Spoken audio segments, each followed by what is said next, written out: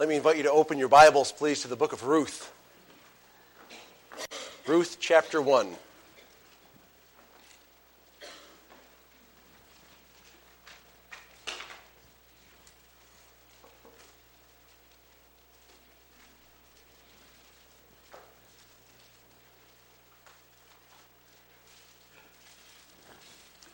Let's join our hearts together in prayer. Father, our hearts are stirred considering that our righteousness comes not from our efforts, not from our good intentions, but only through Christ. We rejoice in Him this morning and every morning.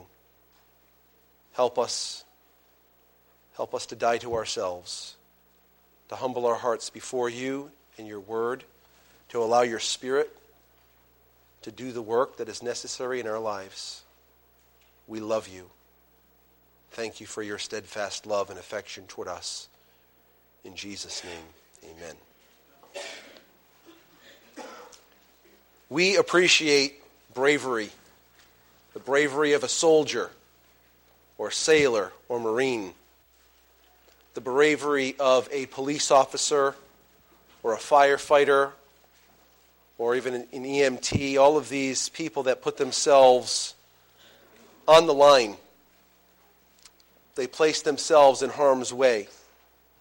We like to see people step up to the plate to make a difference in other people's lives, to selflessly sacrifice to help a helpless person. There are many times in our lives that we can remember someone coming to our aid. In fact, I can remember just a few years ago, Doug, Tom O'Connell, and I went whitewater rafting. Now I want you to see, this is great, I want you to see this look. Can you see? I know, it doesn't look like him, but there he is. That's Doug, and he's smiling. Like really, really, really, really big right there. And I really don't know what this person is doing with that facial expression. It doesn't look good. And, there's Mr. O'Connell. I'm not sure what he's doing either. We went to the Gauley River in West Virginia. And on this river in West Virginia, once a year, they let all the waters go out of the dam, and it goes rushing down that river. And so it goes from a relatively tame river to one of the more challenging whitewater rafting trips in the world. In fact, there are at least 5 different spots on the Gauley River that are a 4 out of 5 on the scale of passageways for whitewater rafting, and they don't let you go on number 5s. 5s are considered unpassable. So there are 5 of these spots on this Gauley River that we went through. And before you get to each one of these challenges, they would pull us off to the side of the river and they'd do a safety brief. They'd say, okay, this is what you want to expect. It goes like this, it goes down. Make sure that you don't fall out. They said if you fall out of this in this spot, you won't make it. Stuff like this. Before you go on this whitewater rafting trip, they actually make you sign waivers. In other words, I don't recommend it. Let's put it that way. So you have to sign your life away. And you get to one of these places, and we got to this one particular one, and they said, you don't want to fall out of this one. Don't fall out during this one. If you do fall out during this one, make sure you go feet first and just follow with the rapids. You won't catch the raft. This is their thing. Now I have pretty good balance. I'm pretty good at staying situated, except at this particular rapid. So I had my foot buried in the side. There's a big tube on the side. My foot buried on there. It was lodged in there great. I was ready to go. I had that look on, and we started going down. And we hit this rapid, and what happened is the whole raft buckled like this and popped up. It didn't pop, it popped up. And I happened to be right smack dab in the middle of it with my friend Tom to my left, and he and I jettisoned out of the raft. So I go plunging down into the water and whacked my shin on this boulder. If I hit my head on that boulder, I'm not standing here right now. It was bad. I come up out of the water, and the raft was right there. So I grabbed onto the side of the raft, and Doug reached over and yanked me in. Doug to the rescue. That face. Doug to the rescue. Now, to do that, he's supposed to be continuing on. We've got to keep this raft safe. But that's not Doug's mentality. We got Mr. O'Connell out of the water as well. Everyone's back in the raft safely. Our paddles are no longer with us, but there we are. Doug to the rescue. You know, there are many times in life when we recognize we need rescue. And these opportunities should remind us of the greatest rescue. Because ultimately, God is the greatest rescuer. You can see it on the pages of history. And you can see it on the pages of Scripture. God to the rescue. The Bible's constantly calling us to seek rescue from Him. And the book of Ruth is no different. It clearly displays God's nature as a rescuer. I want for us to see that this morning as we go through and navigate our way through this small book. Obviously, we can't cover every nit and granny or every turn and twist in the book. We want to see in the book of Ruth this general tone that God is a rescuer or God is a redeemer. And we want to note three different aspects of God's nature as rescuer this morning. Firstly, as we approach this passage, this book, we want to notice that God rescues unbelievers from unlikely locations. And we call that, friends, redemption. God rescues unbelievers from unlikely locations, and we're going to call that redemption. Let's whet our appetites for the book of Ruth as we read the first 14 verses. Ruth chapter 1, beginning in verse 1. Now it came to pass in the days when the judges ruled that there was a famine in the land. And a certain man of Bethlehem, Judah, went to dwell in the country of Moab, he and his wife and his 2 sons. The name of the man was Elimelech. The name of his wife was Naomi.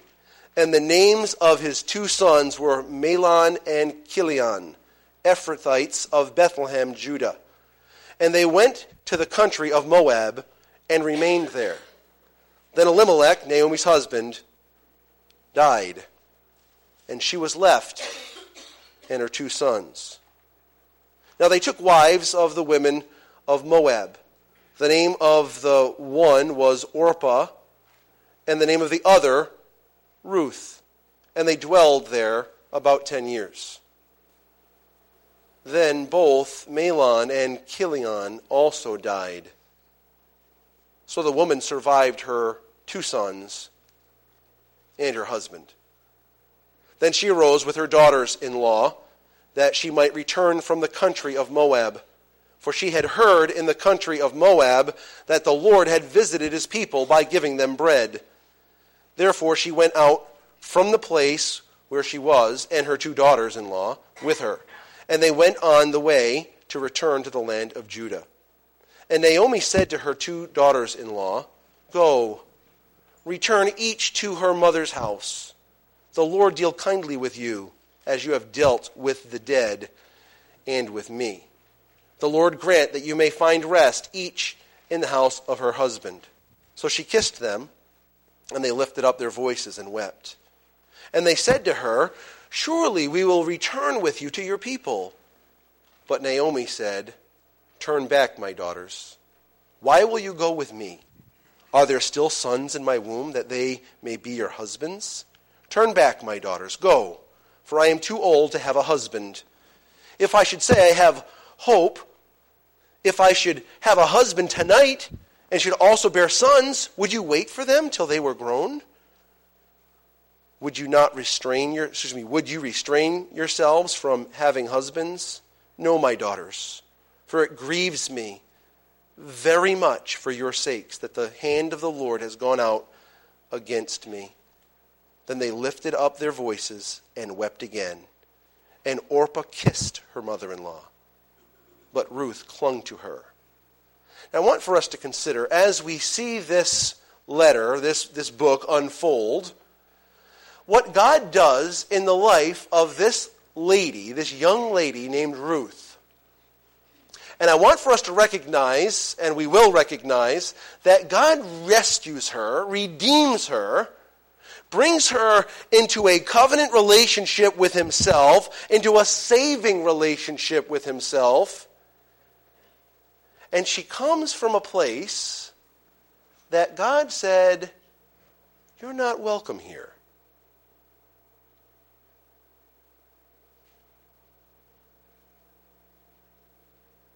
You're not welcome here. Did you hear what I just said? God said, you people are not welcome. This is who Ruth comes from. Let's take a look at this for just a moment. Look at Deuteronomy 23. Deuteronomy 23.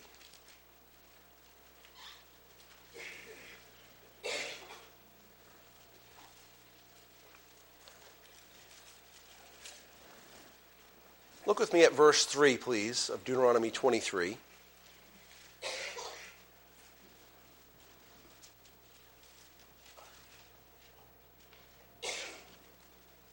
It says, an Ammonite or a Moabite shall not enter the assembly of the Lord.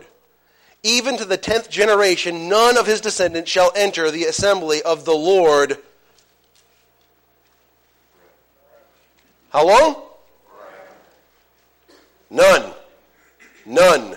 Forever. Verse 4. Because they did not meet you with bread and water on the road when you came out of Egypt, and because they hired against you Balaam the son of Beor from Pethor of Mesopotamia to curse you. And so here's God's statement. Those people, none of them, ever among my people, in my presence, I don't want them. Well, that doesn't sound very loving.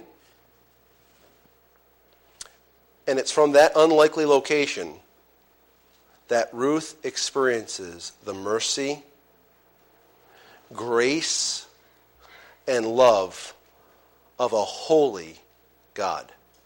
It's incredible, and it sets before us this reality that God rescues people from unlikely locations. He is a redeeming God. One writer made this statement, and it is good. I want you to think through this statement by James Hamilton.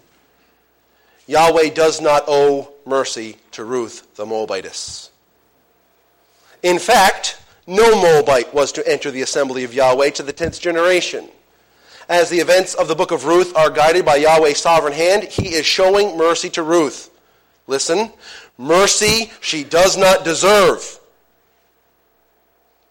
Mercy she does not expect. Mercy on which she has no claim.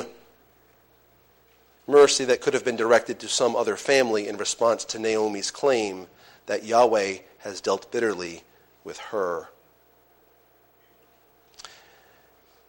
We see it in Ruth, but this is just the God that we have come to know. This is the God that we have come to worship.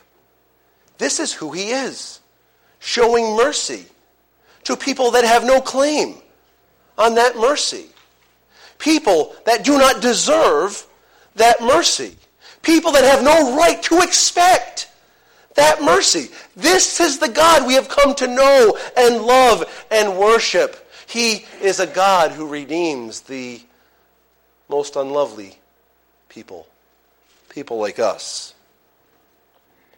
It is obvious from the narrative of the book of Ruth that Ruth becomes a believer in Israel's covenant-keeping God. And I want to just survey this just briefly to look at some evidence of God's work of salvation in the person of Ruth. God's work of salvation in Ruth's life. Take a look back at Ruth chapter 1. Ruth chapter 1. The first element of God's work of salvation in Ruth's life, I would say, we can call this loyalty. She has a loyalty that has resulted from God's work. Now, we're not saying that Ruth was a loyal person and so God saved her. We're saying that God saved her and made her a loyal person. Please note that. Please also note, as a side note, just for your own consideration, when God is at work in a person, bringing forth his work of salvation in them, these things demonstrate themselves. God does this work. It's a work of God. And so Ruth is an example. This work of God is exemplified in Ruth's life. Take a look at verse 14 of chapter 1. Then they lifted up their voices and wept again, and Orpah kissed her mother-in-law, but Ruth clung to her, and she said, "Look, your sister-in-law has gone back to her people and to her gods. Return after your sister-in-law." But Ruth said, "Entreat me not to leave you, or to turn back from following after you. For wherever you go, I will go, and wherever you lodge, I will lodge. Your people shall be my people, and your God my God." And so she's become this loyal person. This is what God has done in her life. Not only do we see that, we also see this concept of worship. Your God, my God. Just look at that statement. Your God, my God. Not your God and I'll go where your God is. It's your God, my God. Worship has changed. This is a work of God. She has some form of an understanding of the law. Look at chapter 2 and verse 2. So Ruth the Moabitess said to Naomi, "Please let me go to the field and glean heads of grain after him in whose sight I may find favor." And she said to her, "Go, my daughter." That is a provision that God made in the law for the poor of the land and foreigners and strangers, that they would be able to go and follow the reapers and go to the edges of the field. And somehow Ruth knows this. I don't know how much she knows, but she knows something.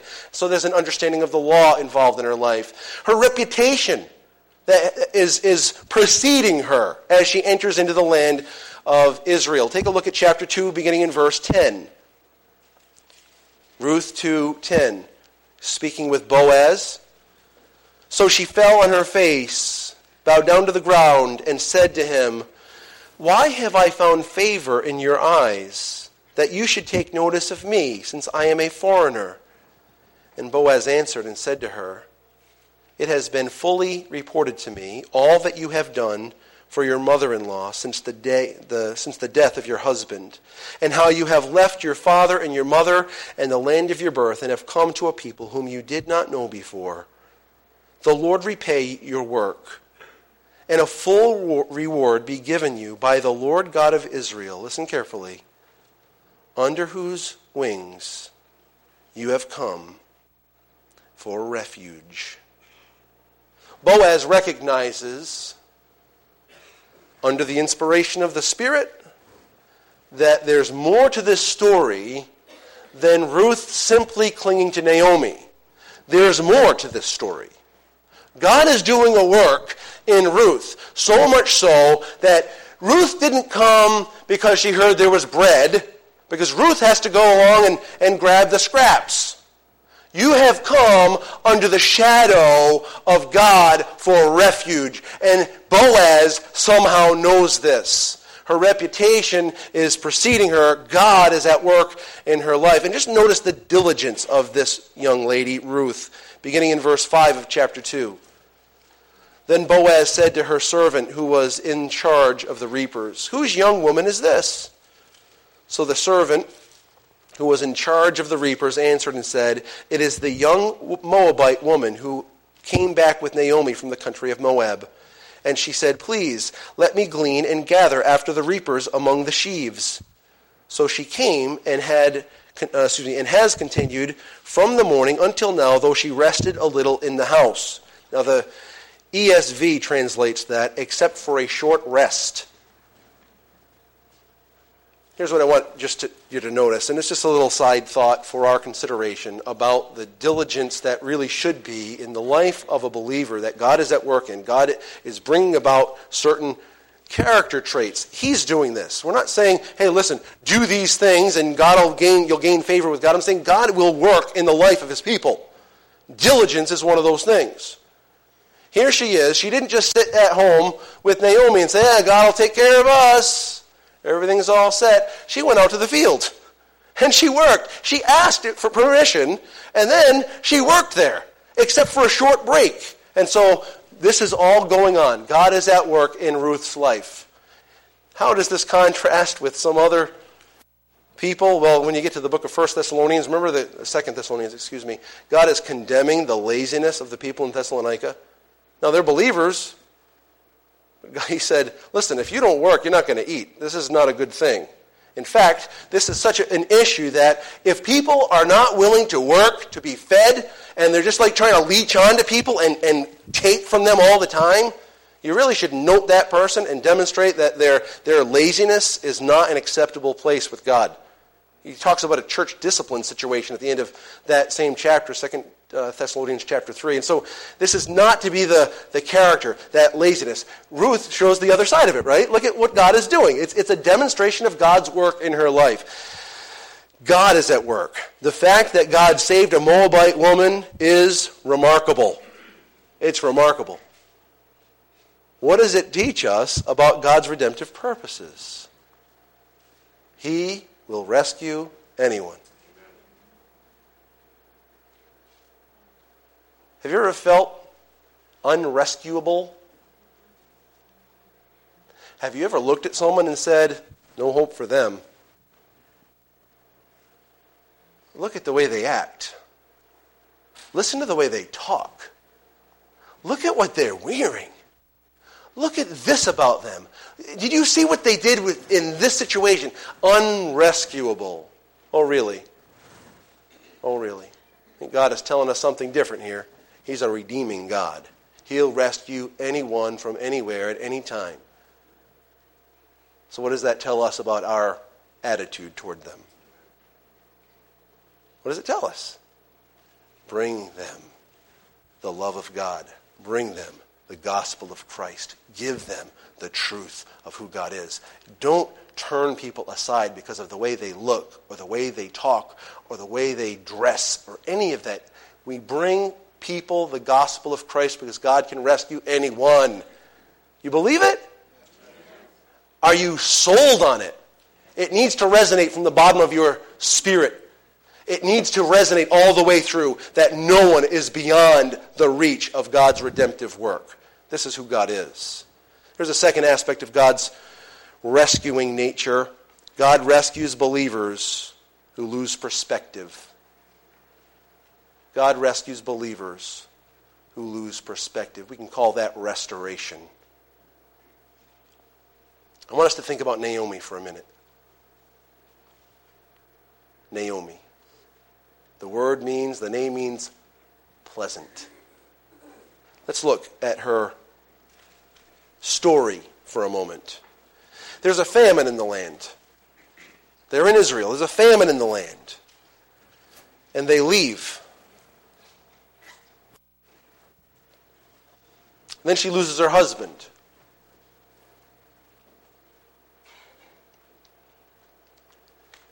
Then she loses her boys.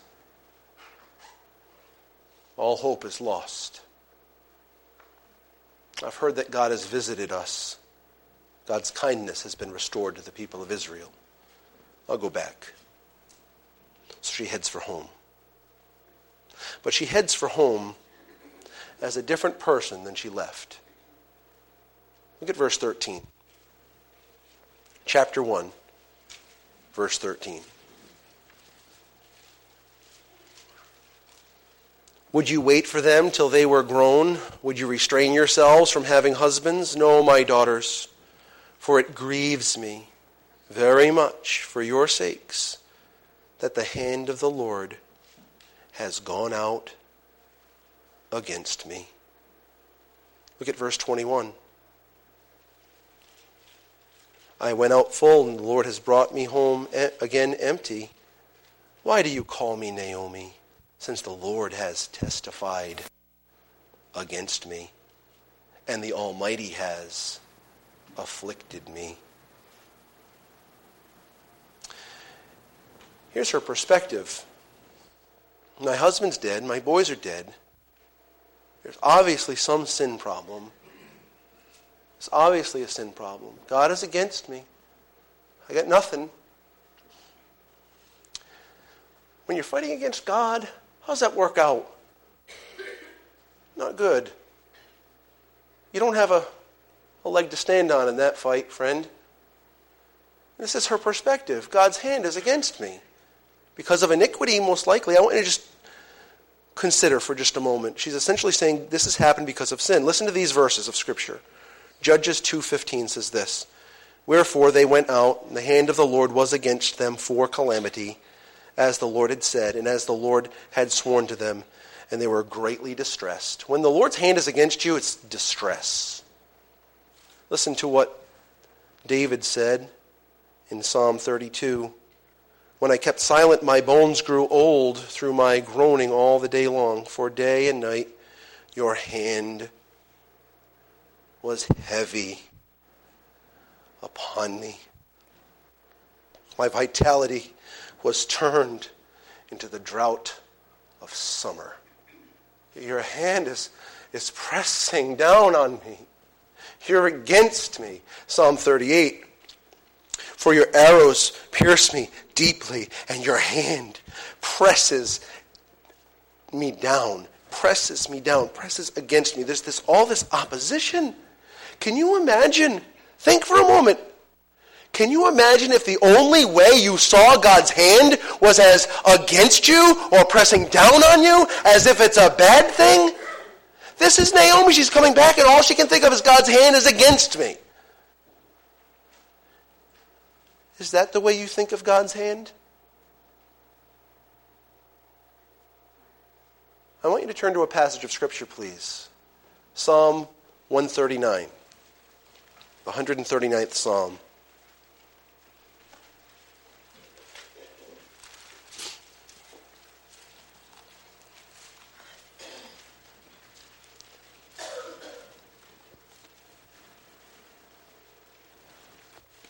I can't fathom living life viewing God this way.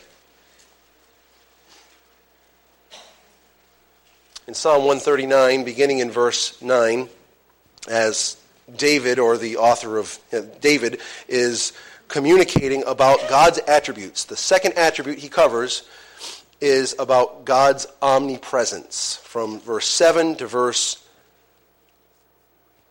14, verse 12, he is covering this concept of God's omnipresence, that God is everywhere. And listen to what he says in verses 9 and 10. Actually, we'll start in verse 7 for more fun. Where shall I go from your spirit? Where can I flee from your presence? If I ascend into heaven, you're there. If I make my bed in hell, the grave, behold, you're there. If I take the wings of the morning and dwell in the uttermost parts of the sea, even there your hand shall lead me, and your right hand shall hold me. Is this against him, or is this for him? I want to say this to you, friend. Do you know Jesus as your Savior? Do you? Is Jesus your Savior? He is for you. 7 days a week, 24 hours a day, 365 days out of the year from now to eternity. Jesus is for you.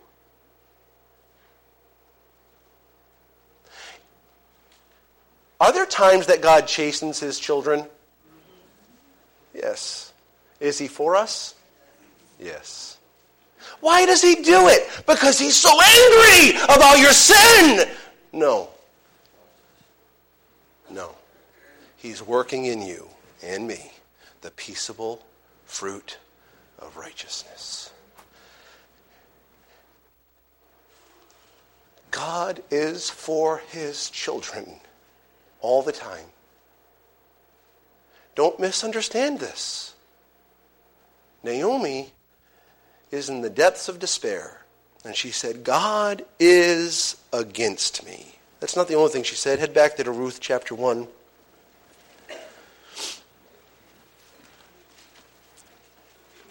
In verse 19,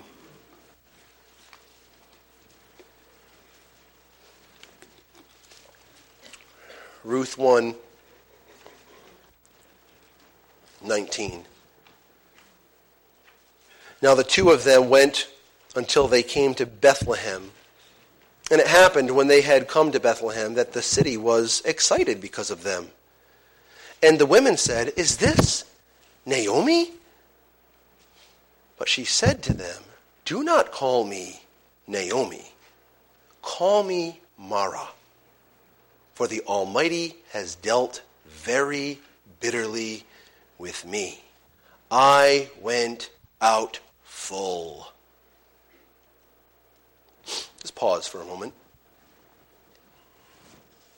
I want to ask you a question, and we can't answer it. We can't answer the question. I just want us to think about it. When she walked away from her house and headed toward Moab, do you think she felt full? Or do you think she felt empty? It is my opinion that when she left, she didn't walk out feeling full. Now, if you're just talking about, well, I had a husband and I had 2 kids, I was full as far as I had this family, but she didn't leave there feeling full. She left there discouraged. Who leaves their home out of necessity and does so happily? Anyone? Was she Naomi, the pleasant one, when she had to walk away from her house and everything she knew and all of her friends and all of her family and everything else except for her nuclear family, this little family? Probably not. Probably not. I'm thinking she's got a little Israelitis in her. You know what I mean? Remember when they left Egypt? Oh, it was so wonderful back in Egypt, the leeks and the garlic and all. It was so great, which is why we cried out to God to rescue us. We had it so great in Egypt.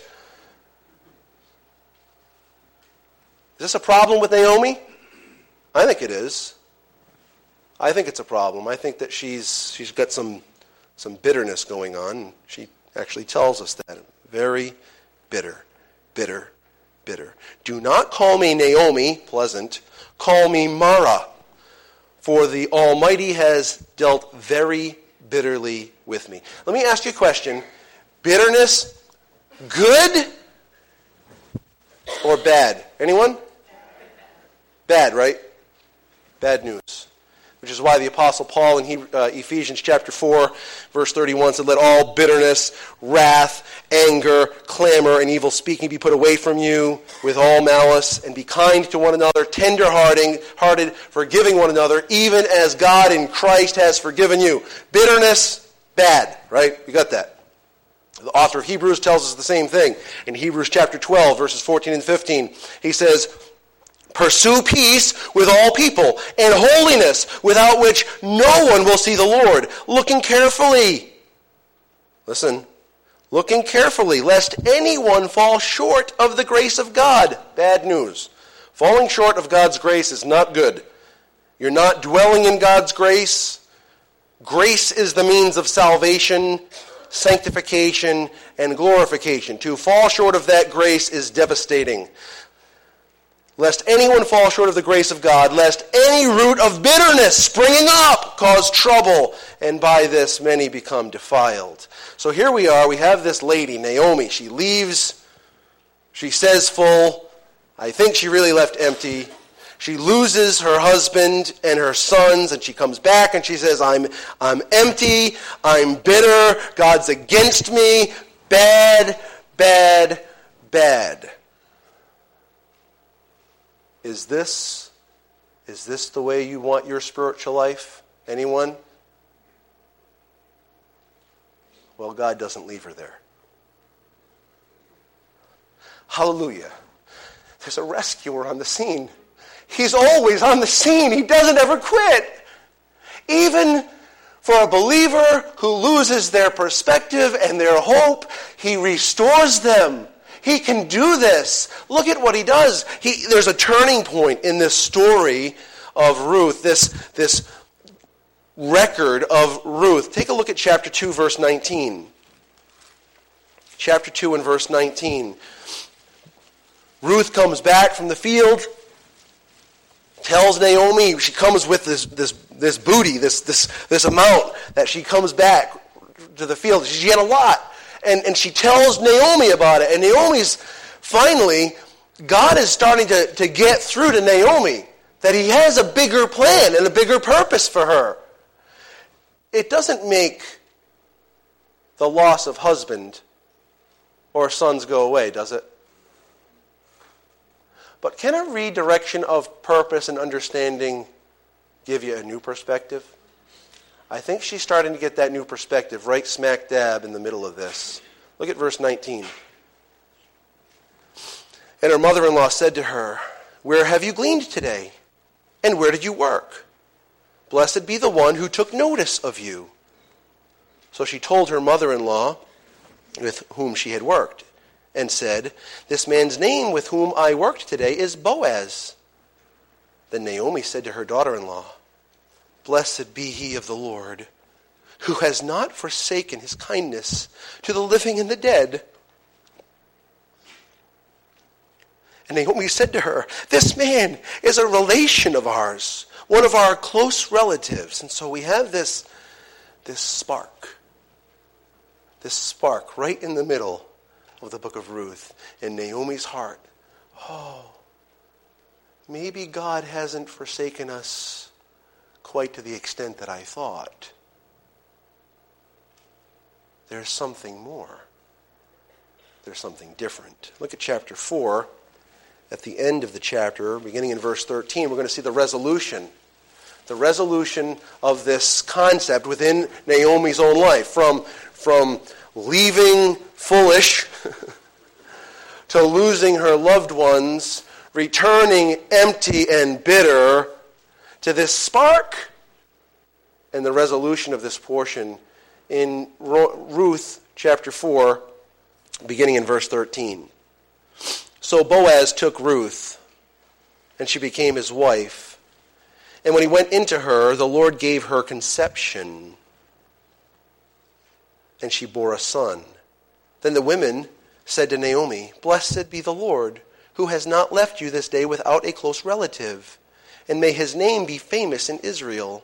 And may he be to you a restorer of life and a nourisher of your old age. For your daughter-in-law, who loves you, who is better to you than 7 sons, has borne him." Then Naomi took the child and laid him on her bosom and became a nurse to him. Also the neighbor women gave him a name, saying, "This is a son born to Naomi." And they called his name Obed. And he is the father of Jesse, the father of David. Well, we'll get to that in a minute. Can you see the well of Ruth filling back up? Do you think she feels as empty in chapter 4 and verse 13, 14, as she did chapter 1 and verse 21 or so? Think she feels the same emptiness? I don't think so. I do think that there's still an emptiness there. Like anyone that loses a spouse and children, it doesn't go away. I'm not trying to tell you that, hey, look, everything's all better. Never any scars or any pain that's associated with that. I'm not saying that. But look at what God has done. Like he did with Job. Like he's probably done for you, where you've had loss. The Lord gives you renewed perspective. Listen, there is a restoration for the believer who loses their perspective. It's called renewing our minds. How often did Paul renew his mind while suffering persecution? Listen to what he says in 2 Corinthians chapter 4 and verse 16. Therefore, we do not lose heart, even though our outward man is currently perishing, yet the inward man is being renewed. How often? Day by day. It's necessary every single day to recognize, hey, listen, I don't have the whole picture. I don't have this all under the control of my hands. I can't do what I want to do and how I want to do it. God has got something more planned here. There's a recognition. There's a restoration of perspective, a renewal of the mind. God is a rescuer, even for the bitter, empty believer who's lost their perspective. He's a rescuer. He redeems people, rescues people that are unbelievers from the most unlikely locations. We call that redemption. He rescues believers who have lost their perspective, and we all have. We call that restoration. There's something else here in this wonderful book about God's rescuing nature. God rescues people from all nations. All nations. We call that preservation. Preservation. I want us to think about this. And obviously, I didn't even cover the Levirate marriage and the Levirate marriage, and I didn't cover the kinsman-redeemer concept. You can look that up. You can read on it. Pastor Bill taught through the book of Ruth already. You can get the CDs. Enjoy yourself. It's all been covered, okay? I can't cover it this morning. I want us to recognize who God is from this story, this incredible book of the Bible that's telling us of who God is. God rescues people from all nations. Chapter 4 and verse 13 again. I want you to key in on one phrase. The Lord gave her conception. The Lord gave her. Who's her? Ruth, the forbidden Moabitess. What did God do with Ruth, the forbidden Moabitess? Verse 18. Now this is the genealogy of Perez. Perez begot Hezron.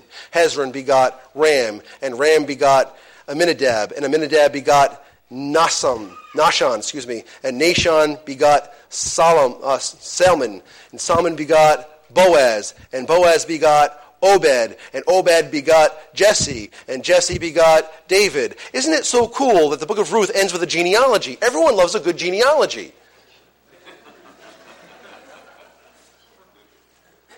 But why is it so important? Because God is doing something with this small, insignificant family. Peons on the face of the earth. From a forbidden Moabite woman who should never be in the assembly of the Lord. And you know what God does? He preserves the line of the Messiah. And you can see Ruth listed in Matthew chapter 1 as one of the people through whom Jesus came. It's incredible. This is what God does. Do you understand who he is? He's a rescuer. Listen, there are countless churches meeting today. And how many are telling how great God is? And how many are telling people about God, and they leave snake-bitten, and they leave in bondage, and they leave with nothing but hell for their future.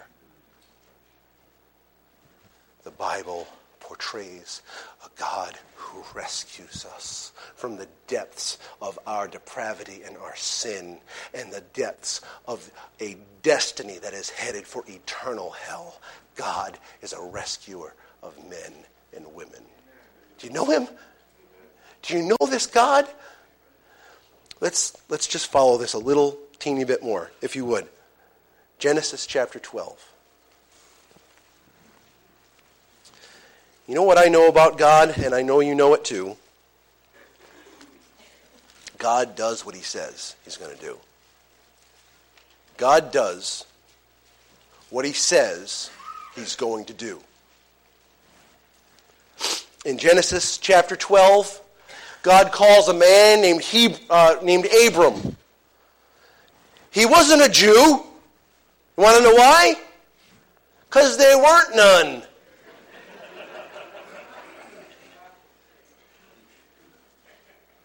God calls a man named Abram, and he makes a promise to him, to his family,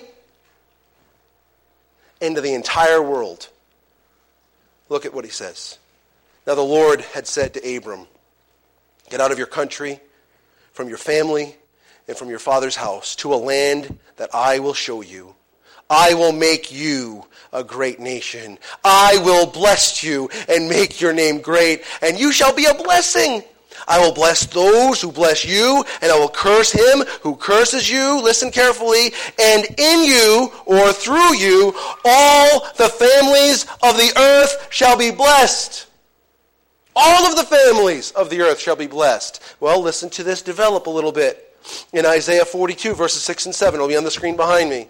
Here's what God says. I, the Lord, have called you in righteousness and will hold your hand. I will keep you and give you as a covenant to the people, as a light to the Gentiles, to open blind eyes, to bring out prisoners from the prison, those who sit in darkness from the prison house. This is what God is doing.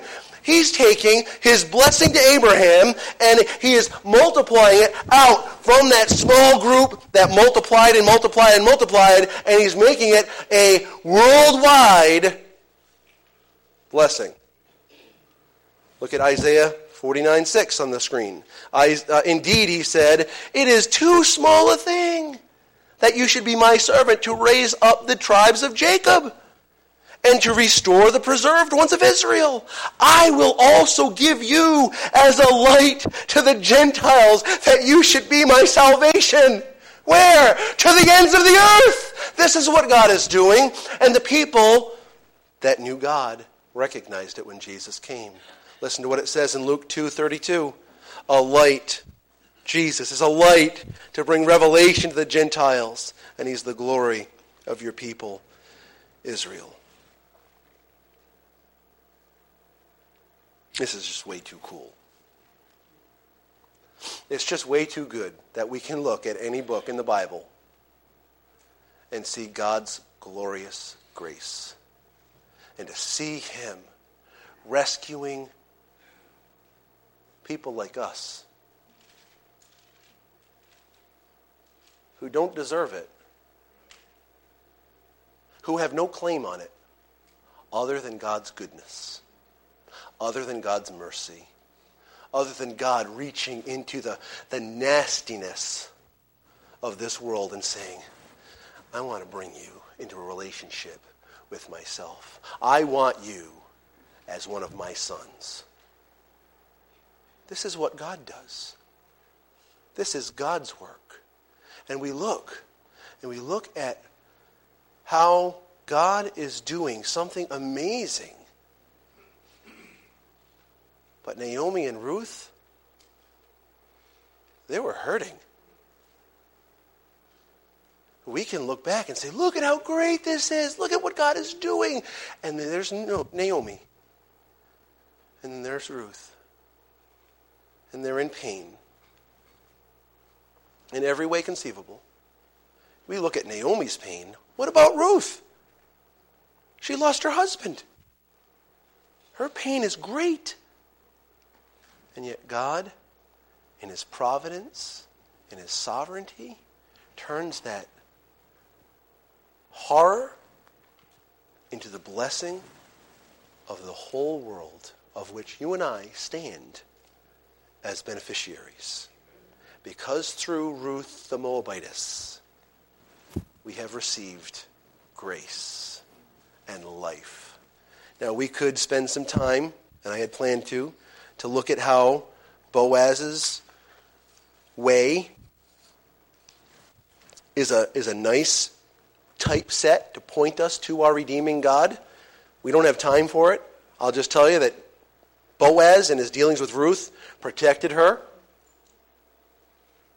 Much like our Savior, Jesus Christ, protects us. Boaz demonstrated kindness to Ruth, much as he demonstrates kindness to us. And Boaz provided for Ruth abundantly, much as Jesus provides abundantly for us. Boaz was a vessel God used to be a physical restorer to Ruth and to give a renewed perspective. However, we must recognize that there's a much greater rescuer. And we read about it just ever so briefly in Ruth chapter 2 and verse 12. You remember we actually read it together in our responsive reading. You actually listened to Jason read it for us in verse 12, where it says, "Under whose wings you have come for refuge."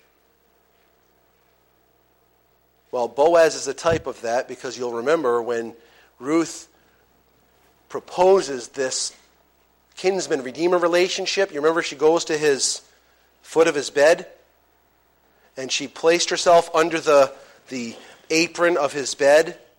She was asking if he would put his wing over her and protect her. There's some imagery there, but she didn't come there just for Boaz's refuge. She came for the refuge that's real, that lasts eternally. I want you to turn to one more passage as we conclude with just some thoughts from the book of Psalms. Psalm 91, please.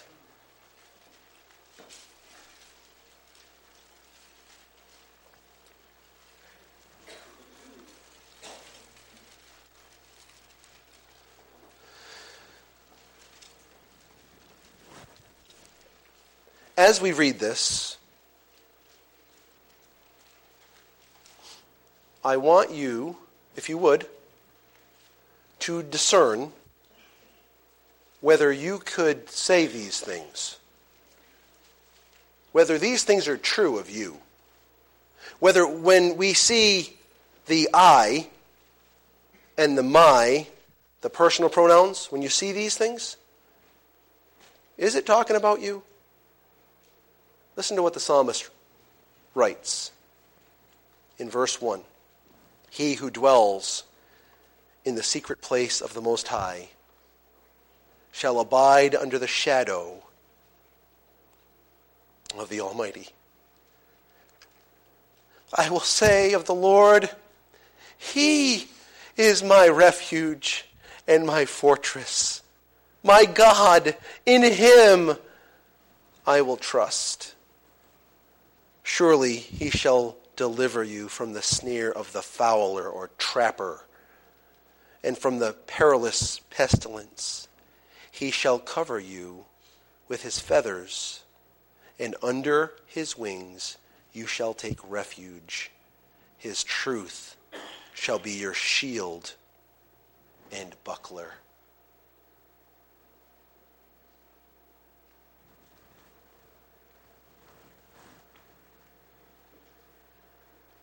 Is He yours? Have you come to Him for rescue? Have you come under the shadow of His wing for rescue? Is He your refuge and your fortress? See, God is at work rescuing those far and near. He is rescuing the unlikely and restoring those who have lost hope. Our God is a rescuing God. And today, He can be your God. Is your heart burning within you about a Christ who can redeem and save? Has God illumined your mind to understand who He is? I say to you, friend, respond to Him in faith. Trust Him. He is everything and more than any of us could ever describe. Let's pray together. Father, You're so good.